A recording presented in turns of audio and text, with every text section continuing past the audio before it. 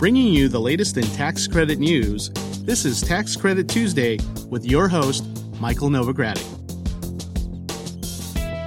The legislative challenges have been significant. We very much need legislation. We got to produce housing. We're still in a very volatile industry. It's a challenging atmosphere for almost anyone. We can't get all these mixed signals and messages. If he doesn't have a bipartisan bill, nothing's going to happen. Alternative energy is still very expensive.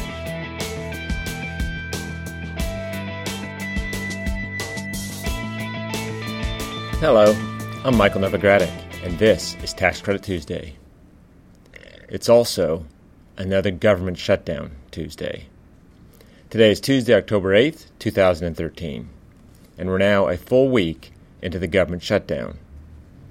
I'll start this week's podcast with an update on the shutdown, or the partial shutdown, which some are referring to it as, and the looming debt ceiling. In our new market tax credit news, I have information about the first round of awards from the CDFI Fund Bond Guarantee Program and the opening of Nevada's first state-level new markets tax credit allocation round. Also, as most of our listeners know, we do have our next New Markets Tax Credit Conference in New Orleans this week. Right now, we have over 600 industry participants registered. I hope that you're one of them and you'll be joining us there. Then, in our Local Housing Tax Credit segment today, I alert listeners to the U.S. Department of Housing and Urban Development's release of the final fiscal year 2014 fair market rents, as well as provide information about disaster relief in the state of Colorado. In renewable energy tax credit news, I discuss a recent hearing on the oversight of the wind energy production tax credit. This is a Congressional House oversight hearing. Finally, in our historic tax credit discussion, I'll discuss a petition from the National Trust for Historic Preservation that they're sending to Congress that asks lawmakers to end the shutdown because of its negative effects on historic tax credit projects and other preservation efforts. If you're ready, let's get started. In general news, the budget stalemate continued this week as Congress failed to reach an agreement on funding the government for fiscal year 2014. As you know, the fiscal year ended on September 30th. The House did pass legislation on Saturday, though, to provide back pay to furloughed federal workers once the government reopens. And President Obama has said that he would sign that bill. However, it is facing certain delays in the U.S. Senate as I record this podcast. Now, as for ending the shutdown, Congress has made little to no progress. At the time of this recording, House Republicans are still saying they won't pass a continuing resolution unless it has negotiations with the President and Senate. Both houses did meet on Saturday, they did not meet on Sunday, and as I say, no real progress has been made. Now, I do think any ultimate resolution could include instructions to begin tax reform discussions. I also believe that at this point, resuming funding of much of the federal government is rapidly conflating with the looming debt ceiling deadline. Now, President Obama did say on October 3rd that he would not unilaterally raise the debt ceiling. He said he doesn't believe that the president has the authority to unilaterally raise the debt ceiling on their own. That means that the Congress will have to approve legislation raising the debt ceiling. Now, Representative Alan Grayson, a Florida Democrat, did introduce legislation to raise the debt ceiling on Saturday, and the legislation was referred to the House Ways and Means Committee. Now, as you also know, if you're a regular listener to this podcast, Treasury Secretary Jacob Lew has said that the nation will get perilously close to the debt ceiling by October 17th.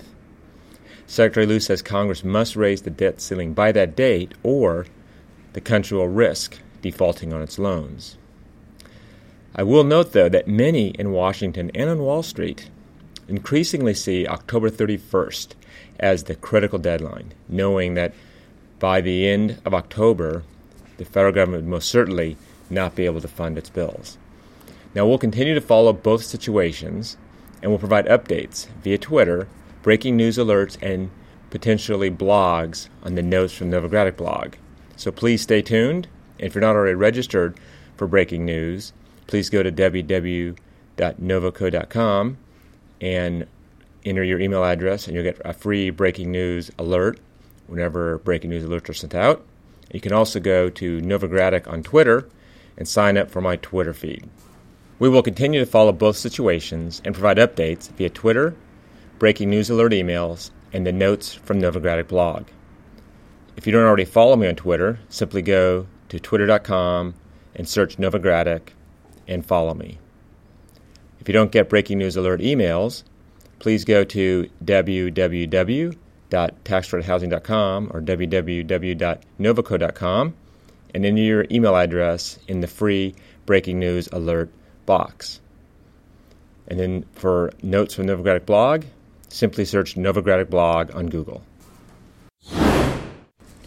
In new market tax credit news, the Community Development Financial Institutions Fund announced last week that it will guarantee $325 million in community development bonds for the first round of its CDFI Fund Bond Guarantee Program.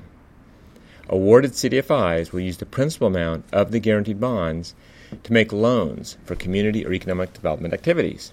Examples of eligible activities include building affordable housing, supporting businesses that provide low-income people with jobs or are owned by low-income people, and community or economic development activities in underserved rural areas.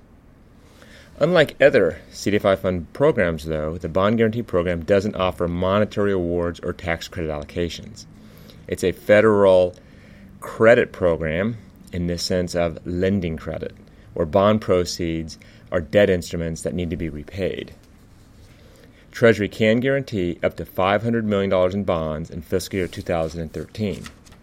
The CDFI Fund Bond Guarantee Program is authorized through fiscal year 2014. Now, the four recipients for this round are Clearinghouse CDFI, Enterprise Community Loan Fund, Community Development Trust, and the Local Initiative Support Corporation.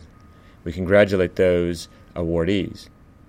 Now, the CDFI Fund said that the four CDFIs all, as many of our listeners already know, have a solid history of stimulating job growth in low-income communities.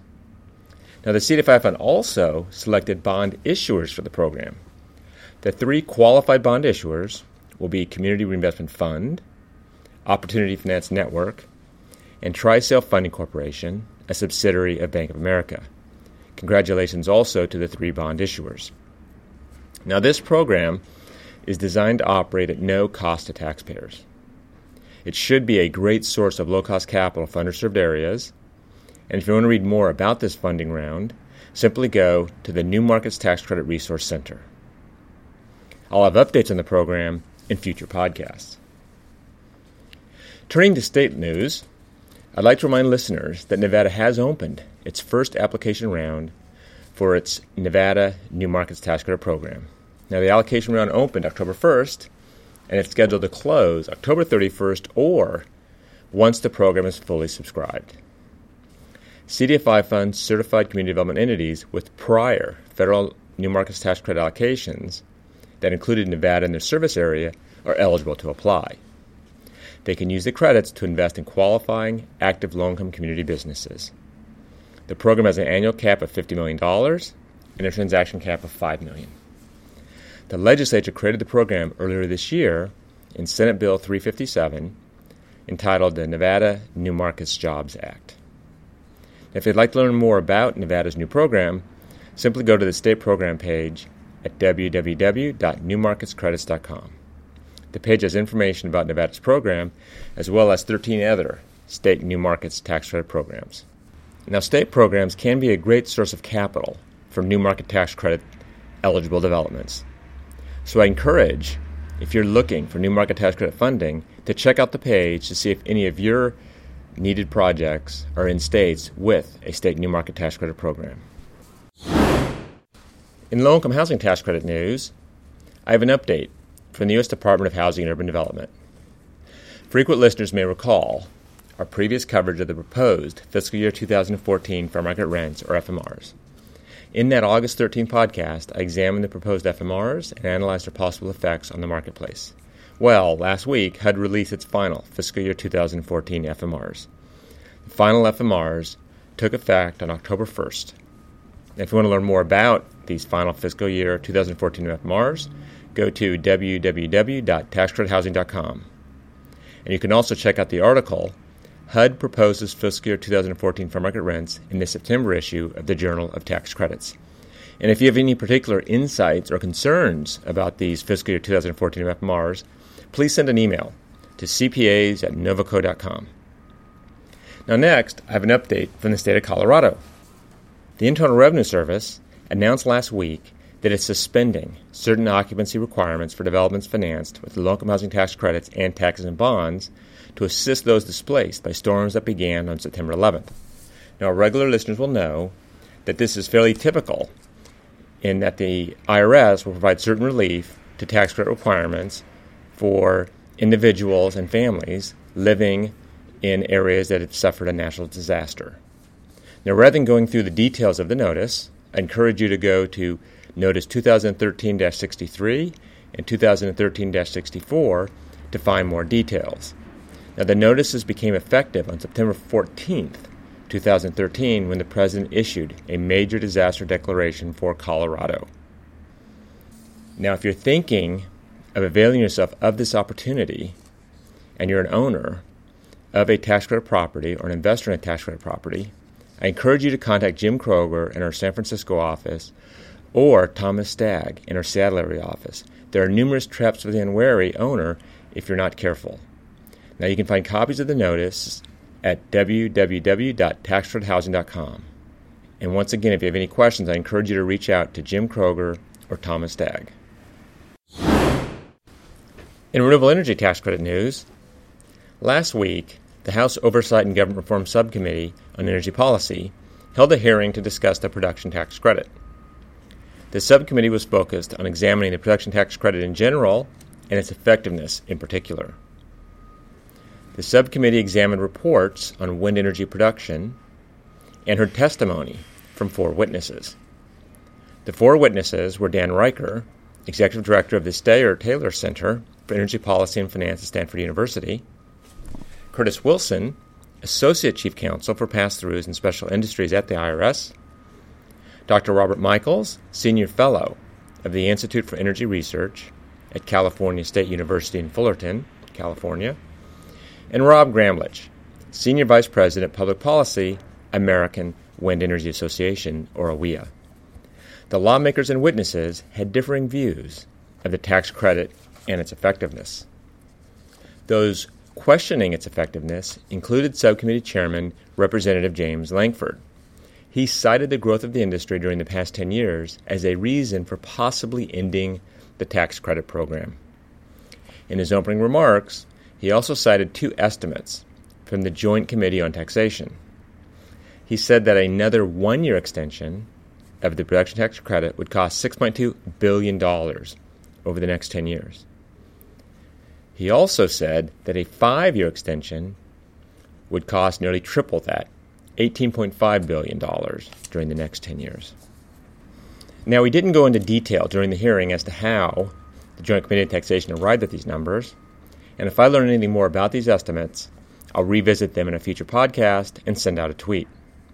Now, it's interesting to note, however, that American Wind Energy's Gramlich also cited numbers from the Joint Committee on Taxation in his testimony. He cited a report that showed that the production tax credit cost less than $2 billion this year. He also noted that it drives more than $20 billion of private investment annually. Representative Spire did speak in favor of the production tax credit in her opening remarks. She cited the jobs created by the program and also the number of jobs lost when the program almost expired last year. Now, in his testimony before the committee, Stanford's Riker suggested a multi-year extension of the production tax credit, albeit with a gradual phase-down. He also suggested the near-term congressional adoption of the Master Limited Partnership Parity Act and issuance by the IRS of a ruling that expands real estate investment trusts, or REITs, ability to include renewables.